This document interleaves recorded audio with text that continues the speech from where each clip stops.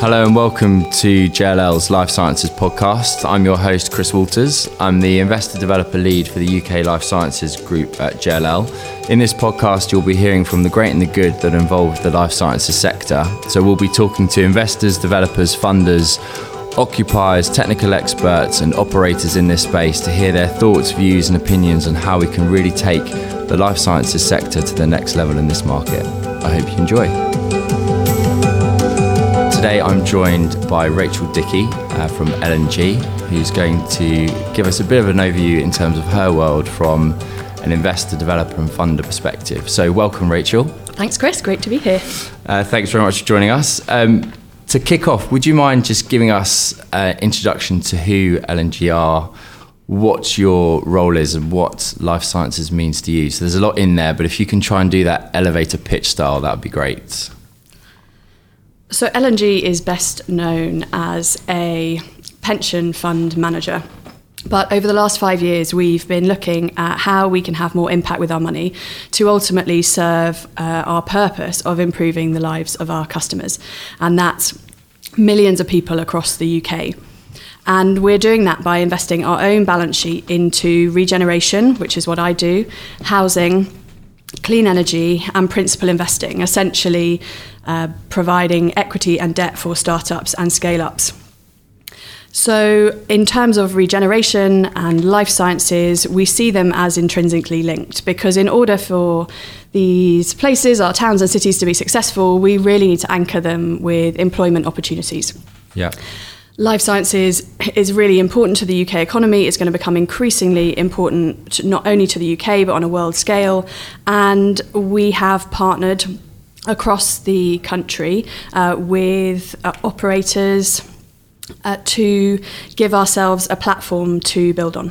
Okay.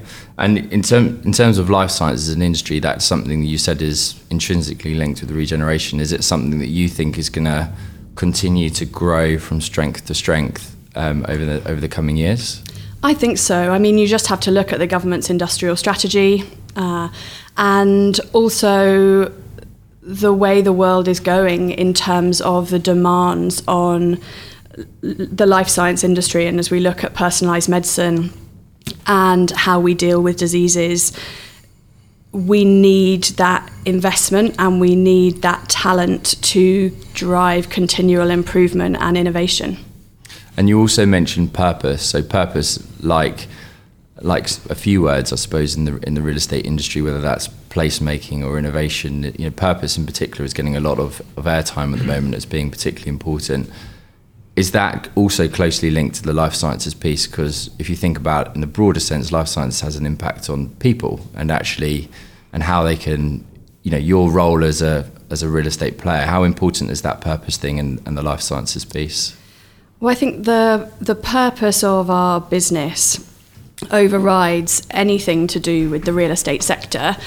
And another major driver for L&G particularly is the ageing demographic. Yeah. And so you start to see how all of these different pieces of the puzzle come together, that ultimately we want people to live longer, happier, healthier lives. And so the medical side, as well as the financial side, and then the physical built environment in which people live, we can't have one piece of that puzzle missing if we're going to get to where we want to be. Yeah, no, I completely agree with you. And in terms of the life sciences sector in the general sense, you as a business have been investing in that, you've been looking at that for some time. As someone that's been in the game for longer than some of the other people that are catching up, at least 18 months now. I think you've done a lot if you look at how you're comparing against some of the traditional real estate investor market.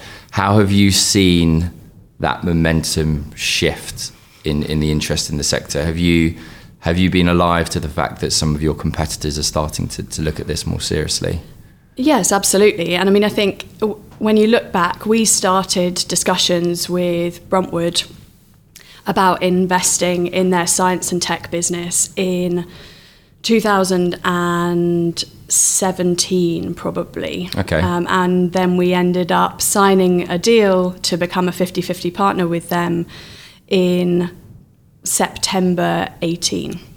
So we've been thinking about this for a really long time, whilst working on that partnership. We also invested with Newcastle City Council and Newcastle University in a site called Newcastle Helix. And that was one of our first forays into actually how do you successfully bring together the public sector, the local authority, academic institutions and corporates. And from that project, we started looking at other cities, and we found ourselves basically either being in the meeting before or after the Bruntwood team were going in to pitch their offer. And we knew that we had money at scale to deploy into this sector, but we also knew the way the LNG model works is to partner in a place. Yeah. So we want to find the people who are there, who understand the market, and have that network across the public and private sector to really make these schemes a success.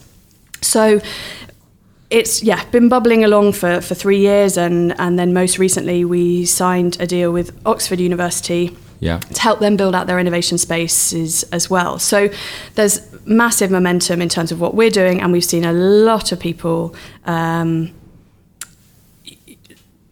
coming into this space, repurposing to varying degrees of success, old business parks that are now called science parks. What makes it an innovation cluster or a tech cluster versus what it was 3 years ago, which is an out-of-town business park. So I think for us, we're just focusing on trying to do it right and building it so it's sustainable and it will last and will continue to attract businesses both within the UK and compete on a global scale as well. And on that UK global piece, a lot of the interest is around the Golden Triangle. The Golden Triangle made up of London, Cambridge and Oxford is the main focus. We're seeing from our research we've done over 70% of investment going into those three areas. Do you think that's where all the opportunity is, or you've mentioned some of the other projects in terms of Newcastle, Oxford, well not Oxford but Newcastle in particular, is that sort of outside the Golden Triangle a key focus for you as well?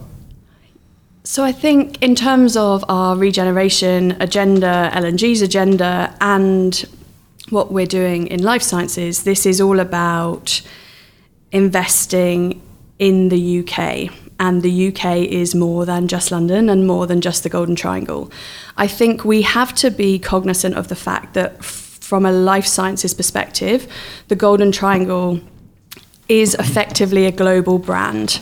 And businesses, when they are considering where they will locate, if they're looking at the UK, the chances are that's where they're going to go first. And we don't see that as being a bad thing when we're looking at our investments that are across Manchester, Birmingham, Leeds, Newcastle, and hopefully more cities to follow. We have to play to that strength. We need to, on an international level, get the companies into the Golden Triangle if that's what they want to do, and then start to talk to them about these other places in the UK that have particular strengths in one field or another that will be relevant to their business. I do think Manchester is making a bit of a name for itself, and we need to build on that. There is definitely critical mass, and now it's strategically targeting the businesses that will help anchor the cluster even more than there already is. Yeah, and you're right. I mean, Manchester is a fantastic example of all of the great stuff that's happening on the Oxford Road corridor, loads of opportunity, and regional cities like Leeds in particular, they've got the Leeds Innovation District, so there's plenty to go. And in terms of the tie-up that you said around the University of Oxford, can you just briefly explain a bit about how that works and what your role is there?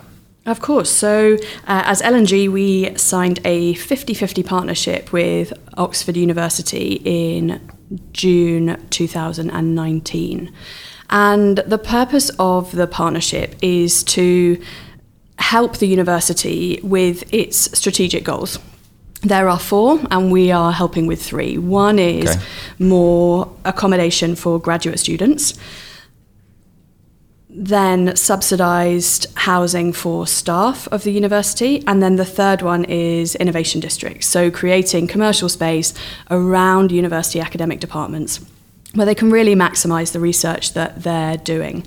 The fourth strand of that is their own capital projects, so the university investing in its own estate. So we've got started on a couple of projects, one of which is Begbroke Science Park, which is to the north of Oxford. It's about 135,000 square feet at the moment, potential to expand in a first phase to 500,000 or 600,000 square feet, and then potentially another 17 hectares of employment land.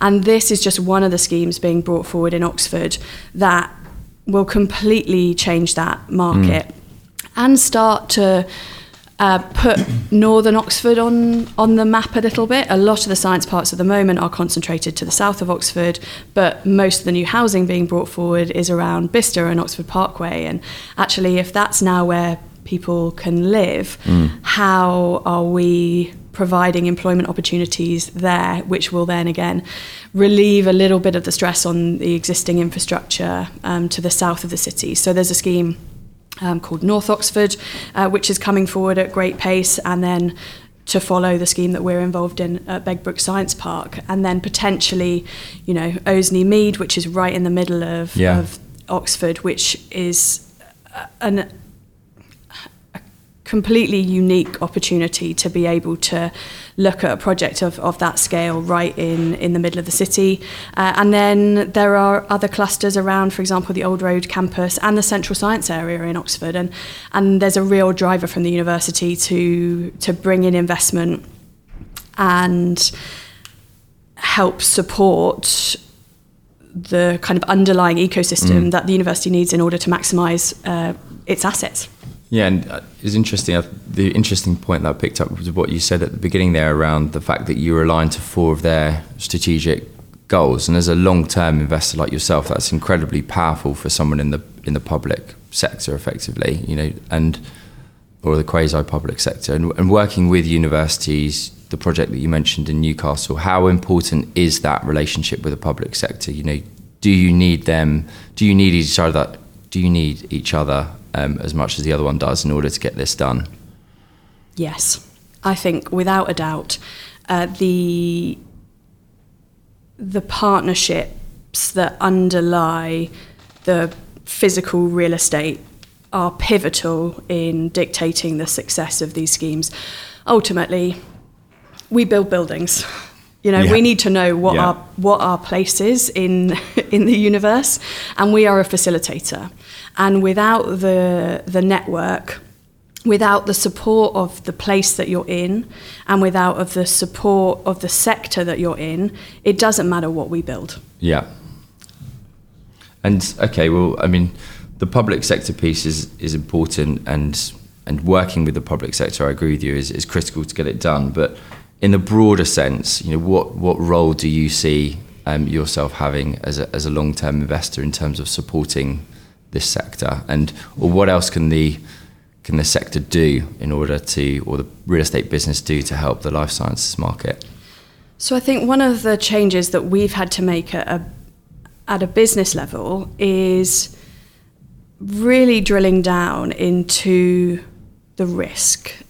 Conventionally, pension fund investors want long-term secure income to the highest covenant of tenant that you can get. Yeah. This is a totally different business model. And particularly working with Bruntwood SciTech, we've learned about breaking down that landlord-tenant relationship. Ultimately, these businesses and these people are our customers. And it's a customer-centric approach to be able to provide the services that allow these businesses to fly.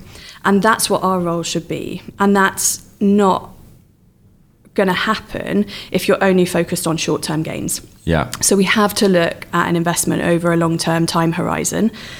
And that drives different behaviours. It means you make different decisions. And I think we all believe at L&G it gives a much better alignment and a more sustainable cash flow in the long run, even if on a like-for-like basis, on paper, from a valuer perspective, it doesn't. I think understanding those market dynamics from an investor perspective is really critical, and we're seeing that on the front line at advising clients as well at JLL in terms of helping them to get under the skin of how the occupier market works in this sector, because you're right, it's completely different, and being able to break through the notion that it's poor covenant strengths to tenants that could be gone the day after tomorrow, and how that impacts investment value requires a different way of thinking. So I think that's really important. And in terms of your role as contributing to that new supply and driving forward the sector, what do you think is the biggest challenge that you're facing in order to do that? So the challenges probably fall into two buckets. So on one side, it's how do we do more of this more quickly? We know the demand is there. Yeah. You go to any major city in the UK and they say, we've got loads of demand, we just don't have anywhere to put these companies. And we've got companies that are growing and leaving because we can't accommodate them. And so that involves changing the way that these schemes are brought forward, whether that's changing public procurement processes, whether it's being able to fast track planning and the like, which was a whole nother session.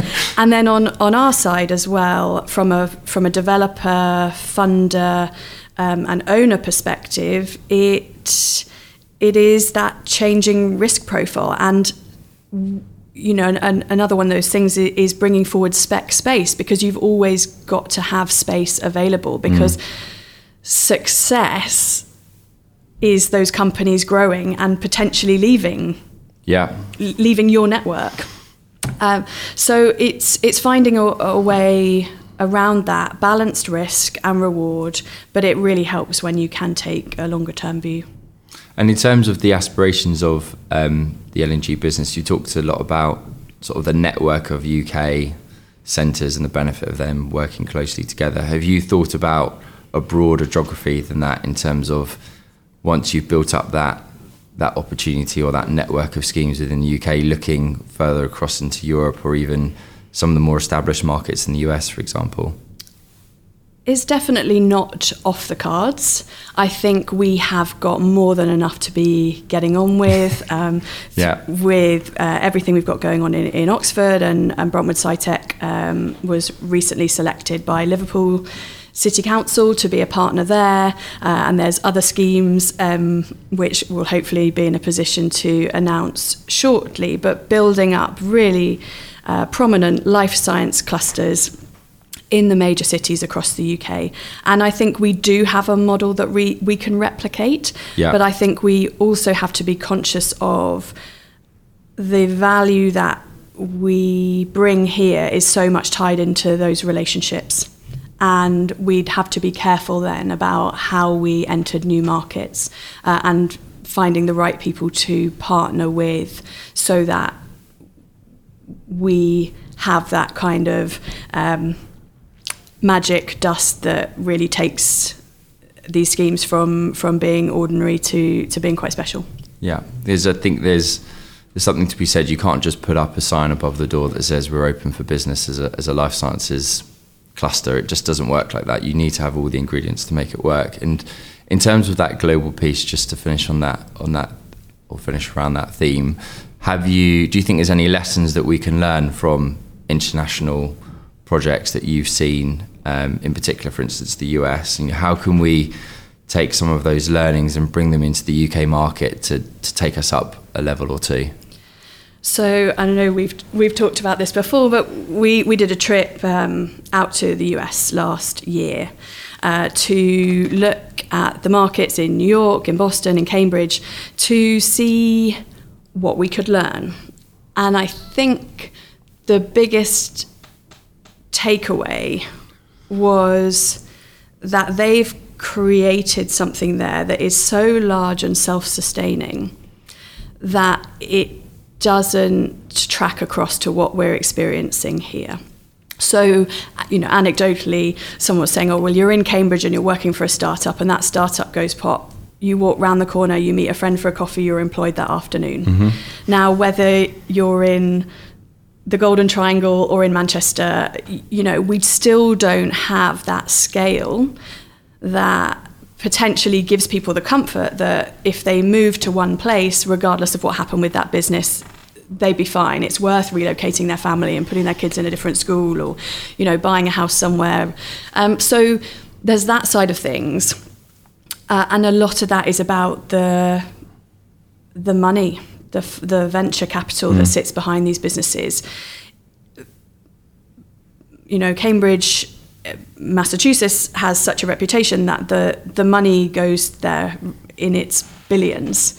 And we need to make sure that the companies growing and scaling here in the Golden Triangle and across the UK have better access to that capital.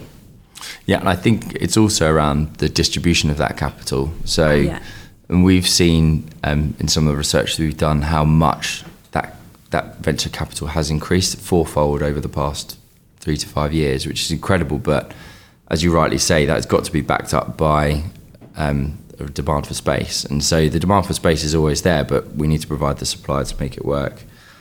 And just the final piece from me that I was going to ask was around predictions. So we've talked around how much the market has changed in the past 12, 18, 24 months. What do you think the market's got in store for the life sciences sector for 2020 and beyond? I think there's huge potential for growth.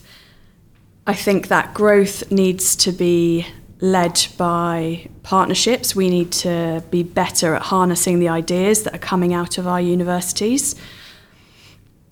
But I think we also need to be careful, as we've seen in so many other sectors, of, like you say, just trying to put a sign up on the door that says this is a life science campus and we're open for business. So it's being really selective about where those places evolve and the places that already exist, how we build on them, and not having different parts of the UK necessarily competing for exactly the same thing. And if we can work towards having a distribution of different types of businesses and different specialisms spread across this network, and having a coordinated network so that people feel like they're part of a UK innovation district, as well as, be it Manchester, Birmingham or London. And so I think that for us it's going to be about the coordination and not cannibalizing each city. Yes, yeah. Well, that's great. Well, thank you very much for your time, Rachel. Pleasure. Very much appreciated. Thank you.